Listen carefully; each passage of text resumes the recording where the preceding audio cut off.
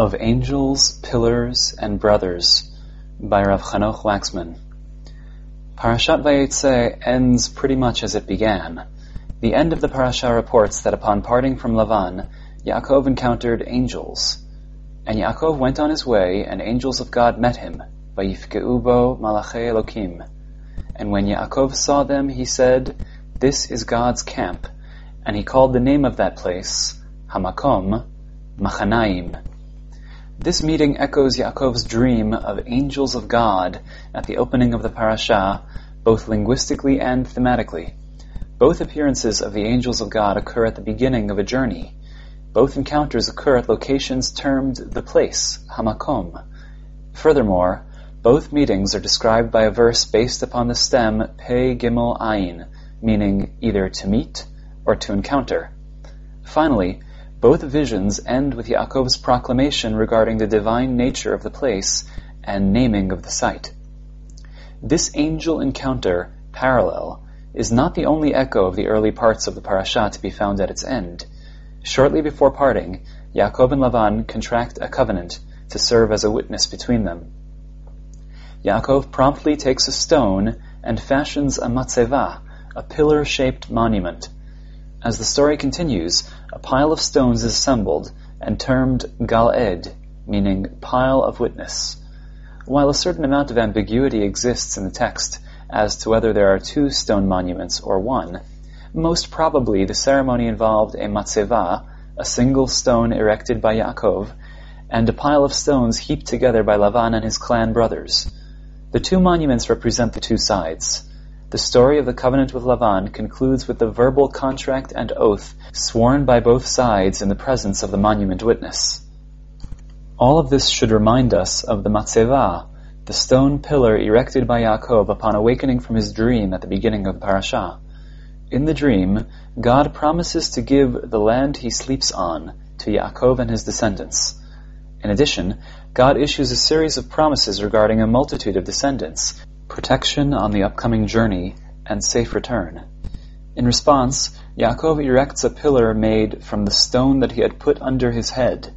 But of course, Yaakov had placed more than one stone under his head. We have here two of the primary symbols of the covenant of Lavan. Like the story of the covenant with Lavan, the story of God's promise contains both the pillar of a single stone, Yaakov's making of a matzeva, and the textual stones ambiguity. In addition, upon placing his pillar at the beginning of the parasha, Yaakov takes a vow. In exchange for God's promise of protection and safe return, and on the condition that God will throw in food and clothing, Yaakov promises to treat the matzeva as a house of God, and give 1/10 of his wealth to God. In sum, even without entering into a detailed parsing of Yaakov's vow, it is obvious that Yaakov attempts to convert God's unconditional promise of the blessings of Abraham into a two-sided verbal contract, a formal covenant witnessed by the matzeva he erects. At the end of the parasha, not just the encounter with angels resurfaces, but so do the pillar, the stones ambiguity, the contract terms, and a vow. When taken together, the two parallels outlined above seem to form a chiastic structure, a kind of reversing frame for the main body of Parashat Vayetze. According to this line of thinking, we can roughly sketch the architecture of the parasha as follows. A. The angel encounter on the way to Haran. B. The pillar covenant with God. C. Parashat Vayetze. Yaakov in Haran in the house of Lavan. B. The pillar covenant with Lavan. A. The angel encounter upon leaving Haran. As mentioned above, the frame of the parasha reverses itself. While on the way to Haran, the angel encounter, A, precedes the pillar covenant, B. On the way back, the things are switched. The angel encounter, A, now follows the pillar covenant, B. We might be inclined to dismiss these two parallels and their forming of a chiastic frame for the parasha as no more than literary artistry. After all, Yaakov does dream, does need his second set of angels for dealing with Esav, and probably has some sort of propensity for setting up pillars of stone. It may just happen to be that the Torah arranges the stories with a stylistic flair. In my opinion, this would be an error.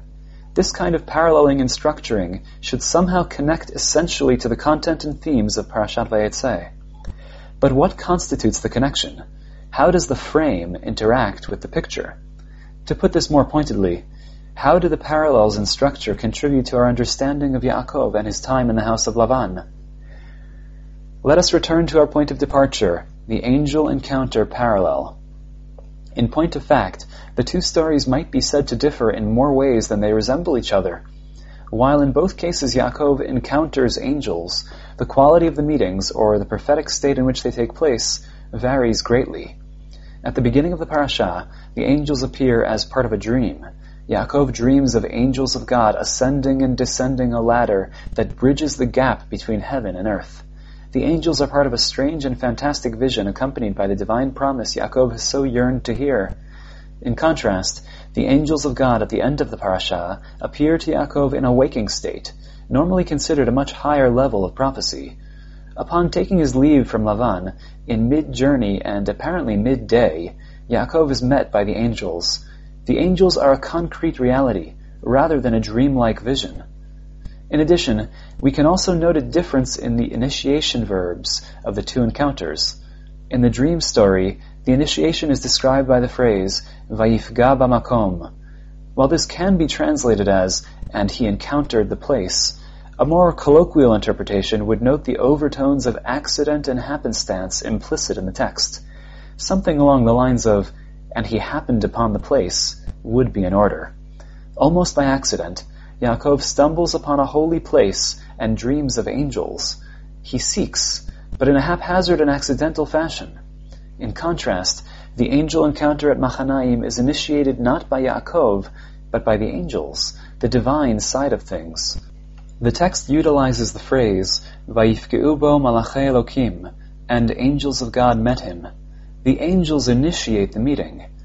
Furthermore, the initiation and the meeting are deliberate and purposeful, devoid of any accidental quality. Yaakov is sought out. Moreover, the encounters seem not only different in quality and initiation, but also in their duration. In the first encounter, the dream vision, Yaakov awakens. The vision evaporates and the dream dissolves, leaving Yaakov with no more than memory of God's promises. However, in the second encounter, the concrete meeting, the angels do not just fade away. As Ibn Ezra points out, the name Machanaim means two camps, denoting the parallel camps of Yaakov and his family on the one hand, and the divine angels on the other. Just as Yaakov is encamped as part of his journey, so too the divine angels are encamped, engaged, at least briefly, in a parallel journey. The beginning of Parashat Vayishlach may strengthen this point. Almost immediately after being met by the angels of God, Malachei Elokim, Yaakov sends messengers, Malachim, to his brother Esav in the land of Seir. Quite possibly these Malachim messengers should be identified as stemming from the camp of Malachim angels accompanying Yaakov. If so, the second encounter, the concrete meeting, persists even longer. To put all of this together, the story at the end of the parasha, the meeting at Machanaim, depicts a concrete meeting in time and space initiated by the divine. Yaakov and the angels camp and perhaps journey together. He is someone worthy of angelic greeting and accompaniment. The story at the beginning of the parasha presents an altogether different picture. Yaakov is not greeted by angels, accompanied by angels, nor granted a concrete vision by God. Instead, the story of Beit El is a dream, the ephemeral vision of a running man. It is an almost accidental and brief glimpse of a promised future, a story in which Yaakov stumbles upon prophecy and destiny. In sum, it is a story of potential, portraying Yaakov in the process of becoming, not yet worthy of, concrete visions and persistent divine accompaniment. If so, perhaps part of the point of the frame of the parasha, the bracketing of the parasha with the two angel encounter stories, is to telegraph the change in Yaakov. The Yaakov who emerges from Haran is not the same Yaakov who had fled to Haran. This reading of the frame gets us a little closer to the picture. Somehow, the years in Haran have changed Yaakov. But in what way has he changed? How does he differ from the Yaakov of 20 years past? Why is he now deserving of concrete vision and angelic accompaniment? Let us take a look at the covenant contracted between Lavan and Yaakov. Normally, a covenant comprises a relatively friendly affair, a formal confirmation of good relations. For example, in the covenant between Abraham and Avimelech, Avimelech requests kindness from Abraham and his descendants in return for the kindness he has shown to Abraham. The covenant scene closes with the statement that they made a covenant, and the fact that Abraham remained in the land of the Philistines many days. Likewise, the covenant between Yitzchak and Avimelech is also about the formal establishment of good relations. While Yitzchak is at first suspicious of Avimelech's attitude, accusing Avimelech of hating him, he is apparently won over by Avimelech's desire for only good in their relations and his desire to send him away in peace. The story concludes with each man swearing to his brother, and the new brothers parting in peace. In sum, treaties are about mutual kindness, good relations, and peace. Not so the treaty between Lavan and Yaakov, our second pillar covenant. An atmosphere of hostility permeates the entire story. The treaty originates in mistrust and separation. Lavan originally requests a witness, a guarantee that Yaakov will not afflict his daughters or take additional wives when hidden from Lavan's supervision. Furthermore, throughout the conversation, numerous references are made to the physical separation of the parties. Apparently, neither side will cross the dividing line formed by the pile of stones and the hill it rests upon. Moreover, in line with the disengagement theme, Yaakov and Lavan cannot even agree on what to call the monuments or by what god to swear.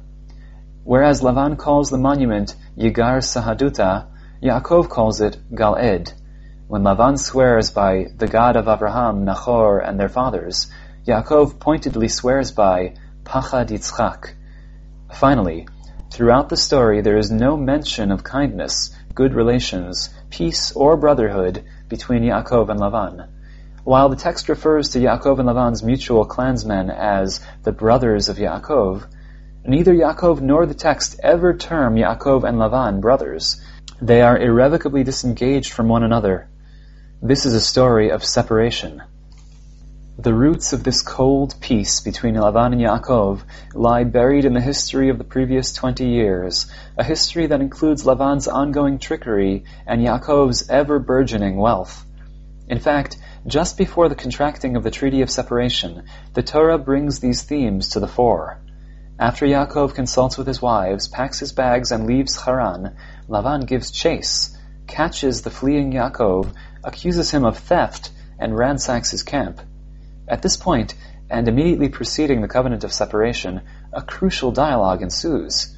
Yaakov begins by rebuking Lavan for pursuing him and accusing him of theft. And Yaakov said to Lavan, "What is my transgression? What is my sin that you have hotly pursued me? Although you have searched all my stuff, what have you found of your house's goods?" He continues on to deliver his take on the last 20 years. These were years in which Yaakov worked hard, animated by loyalty and honesty. They were years in which Lavan rewarded honesty with trickery and hard work with miserliness.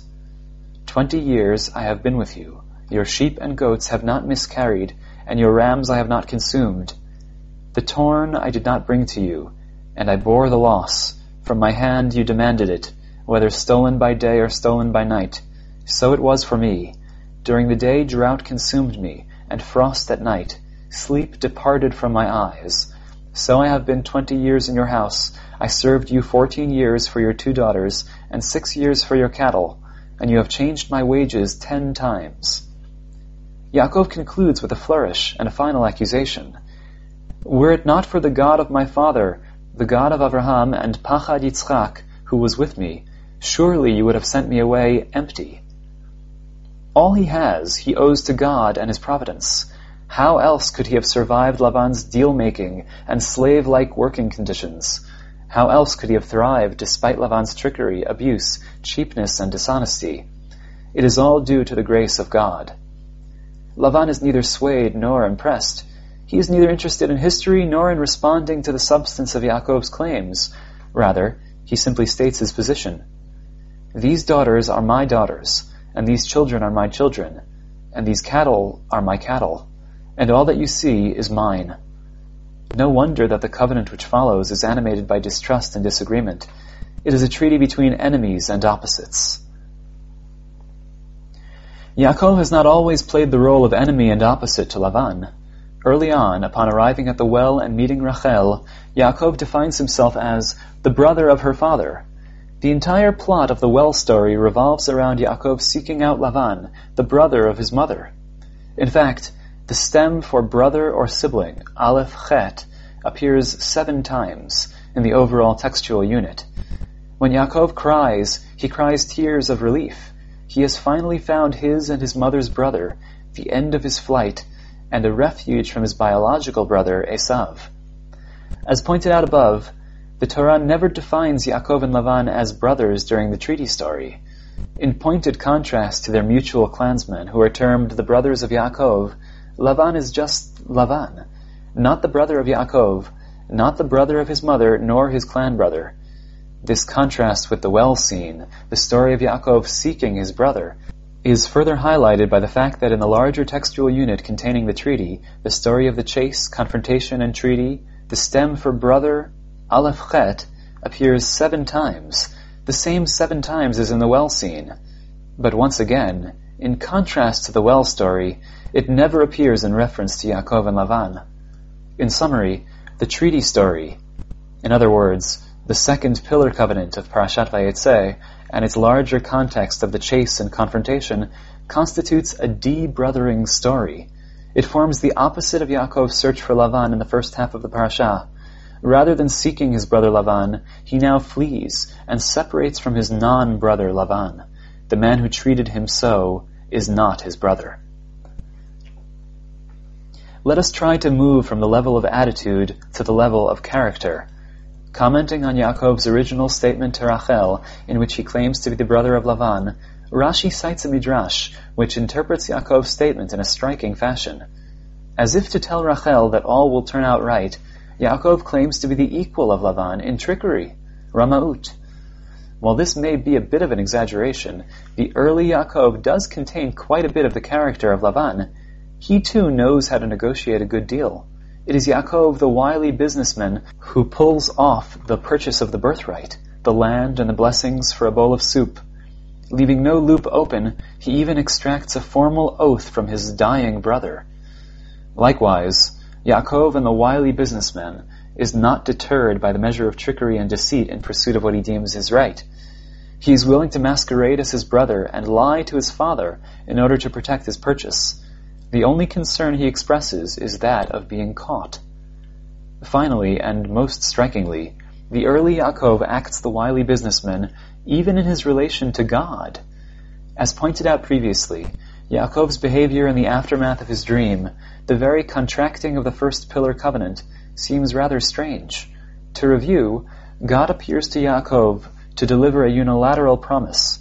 He promises all of the standard components of the blessings of Abraham, land, descendants, etc. In addition, given the unique circumstance of Yaakov's fleeing from the land, he promises to be with him and to return him to the land. Upon awakening, Yaakov erects a pillar, recasts God's promise as a deal, adds conditions for both sides, and seals it all with a vow. Undoubtedly, there is something praiseworthy about the promise to return to the place of God and to tithe, to give a portion to God. Nevertheless, at the same time, Yaakov has effectively turned the blessings of Abraham into a business deal, including monetary components and obligations. The transformation by Yaakov of God's gift into the first pillar covenant, a two-sided conditioned and formal deal, reflects the wily businessman inside, the element of Lavan within him. The contrast with the later Yaakov could not be greater.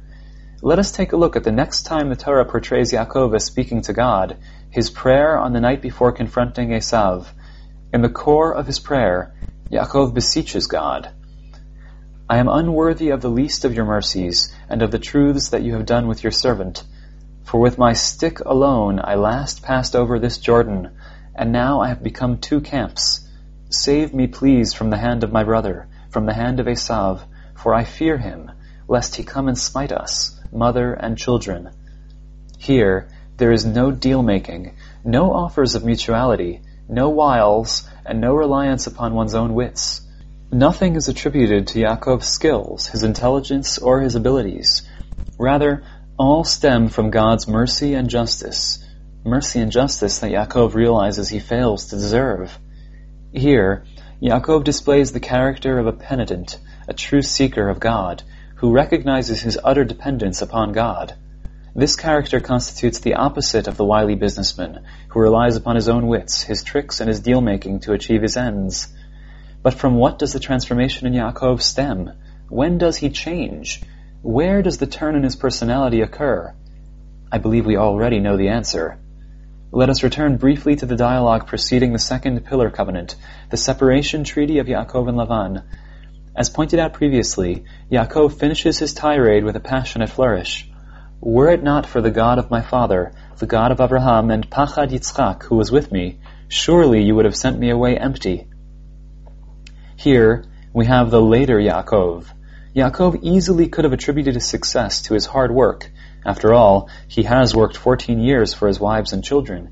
He could have attributed his wealth to his clever negotiating with Lavan and utilization of sophisticated breeding techniques, his usage of striped and spotted sticks to produce speckled and spotted sheep.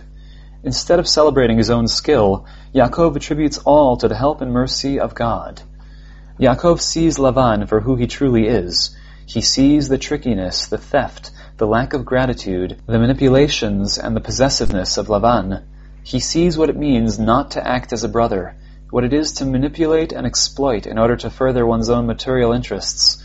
He sees what the character of the wily businessman is all about. In response, he acknowledges his own impotence to combat the external Lavan and recognizes that all comes from God. By doing so, Yaakov separates not just from the external Lavan, but also from the internal Lavan, the wily businessman within. By recognizing the repulsiveness of Lavan and Lavanness, and by depending on God, Yaakov in effect gives up part of his own character. In sum, the story marks an important stage in separating from the character of Lavan and establishing the final character of Yaakov. Quite possibly, the change in Yaakov, the separation from the Lavan within, constitutes an ongoing and gradual process. Alternatively, the process may be revolutionary, occurring quickly in moments of crisis. Either way, our story, the separation treaty with Lavan, the second pillar covenant and its larger context of chase and confrontation, constitutes a crucial moment. The story constitutes a de-brothering story, a separation of Yaakov from Lavan, not just on the level of attitude, but also on the level of character. To close the circle, let us return to where we began, the chiastic framing of the parasha. Let us briefly review the structure of the parasha. A. The angel encounter on the way to Haran. B. The pillar covenant with God. C. Yaakov in Haran in the house of Lavan. B. The pillar covenant with Lavan. And A. The angel encounter upon leaving Haran. Earlier, I argued that the outer ring of the frame, the angel encounter parallel, serves to telegraph that Yaakov has changed, that by the end of the parasha he is worthy of concrete visions and angelic accompaniment. This left us wondering as to the nature of this change. Our analysis above of the second pillar covenant as part of a larger context of chase, confrontation, and separation, as a de-brothering story, as a separation from Lavan and Lavanness, should help complete the picture. The purpose of the inner ring of the frame is to signal the precise nature of the ongoing change in Yaakov. In the first pillar covenant, the early Yaakov, the brother of Lavan, acts the role of the wily businessman even vis-à-vis God.